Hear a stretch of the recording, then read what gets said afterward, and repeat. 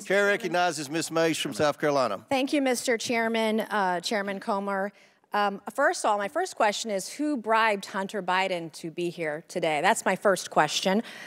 Second question, you are the epitome of white privilege, coming into the Oversight Committee, spitting in our face, ignoring a congressional subpoena to be deposed. What are you afraid of? You have no balls to come up here and— Mr. Chairman, point of inquiry.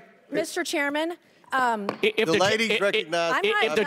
the gentlelady wants to hear from Hunter Biden, we can hear from him right now, Mr. Chairman. Let's take a vote and hear from Hunter Biden. What are you afraid of? Hold on. Order. Are women allowed to speak in here or no? Are women allowed to speak in here or no? Could you keep interrupting me? I'll interrupt the chairman. I don't know that he's a lady.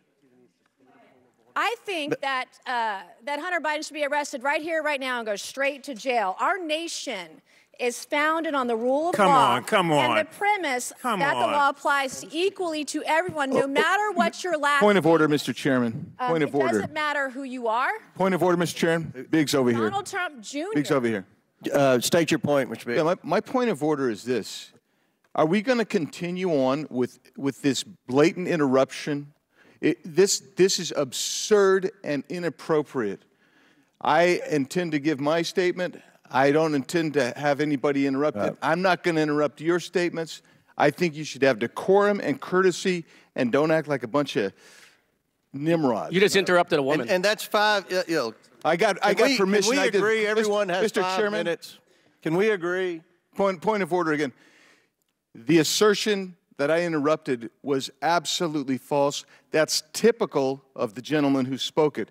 I got permission to speak from the chairman. I spoke. I was interrupted yet again by the gentleman who doesn't choose to go through the chair and follow proper order. I encourage us, I think if we're going to have any respect at all, we need to have proper decorum. Well said. Well said.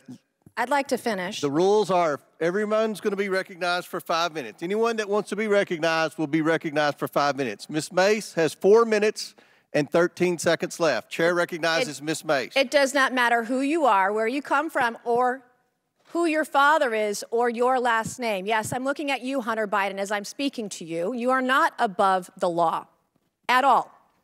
The facts in this case are crystal clear. This committee used and issued a lawful subpoena to Hunter Biden, a critical witness in this committee's investigation into Biden family corruption. Hunter Biden and his lawyers did not claim privilege of any kind because clearly he has none. They didn't contest the legitimacy of our reasons for issuing this subpoena, no reasons, because they clearly are legitimate. And yet he refused to comply. Trump's family members, Don Trump Jr., he did not defy a congressional subpoena. He showed up multiple times for multiple depositions for several hours. In doing so, Hunter Biden broke the law. He did so deliberately. You did so flagrantly. You showed up on the Hill, on the Senate side, the day of that congressional subpoena to defy it and spit in the face of this committee. That's what you did. The question the American people are asking us is, what is Hunter Biden so afraid of? Why can't you show up for a congressional deposition? You're here for a political stunt. This is just a PR stunt to you. This is just a game that you are playing with the American people. You're playing with the truth. Hunter Biden wasn't afraid to sell access to Joe Biden to the highest bidder when he was in elected office. He wasn't afraid to trade on the Biden brand, peddle influence, and share those ill-gotten gains with members of his family, including Joe Biden. He wasn't afraid to compromise the integrity of the presidency and vice presidency by involving Joe Biden in shady business deals with our foreign adversaries. But Hunter Biden, you were too afraid to show up for a deposition. And you still can't today.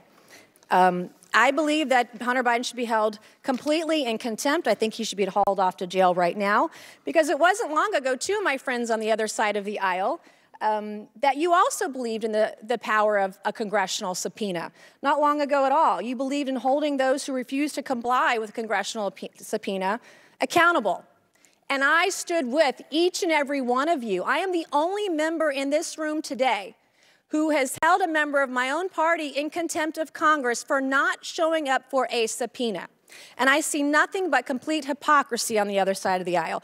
The ranking member of this committee even so eloquently put it, the lesson is, please tell your children out there in America, if you get a subpoena to go before Congress, go. You have a legal responsibility to do so. So the hypocrisy is stunning. What are we to tell our children today? There's nothing the other side can say with a straight face. As the only member of this committee to vote to hold a member of contempt of my own party, let me be clear, this should not be a partisan issue. If Congress issues a subpoena, you show up, period. This is not a responsibility we take lightly. It brings no joy for us to do this, but the president's son broke the law and must be held accountable in the same way anybody else would. I urge my colleagues on both sides of the aisle to do so. And my last message to you, Hunter Biden, you play stupid games, you win stupid prizes. Will the gentlelady yield for a question? Will the gentlelady yield? Will my friend yield from South Carolina? Sure. I do want to commend the gentlelady who was the only Republican who stood up and voted to hold in contempt the Republican members of the House who blatantly and categorically refused to comply with subpoenas that came from the bipartisan January 6th committee.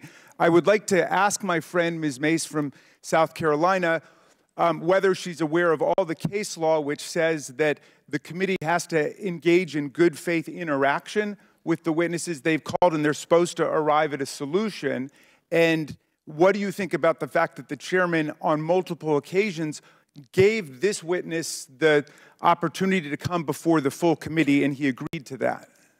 We issued a congressional subpoena, and I know with your constitutional law background, you know exactly what that means, and he should have showed up. And because of your vote and because of your statements, you should be voting to hold this man in contempt of Congress today, right now, if you're going to be consistent on your own policies and your own words.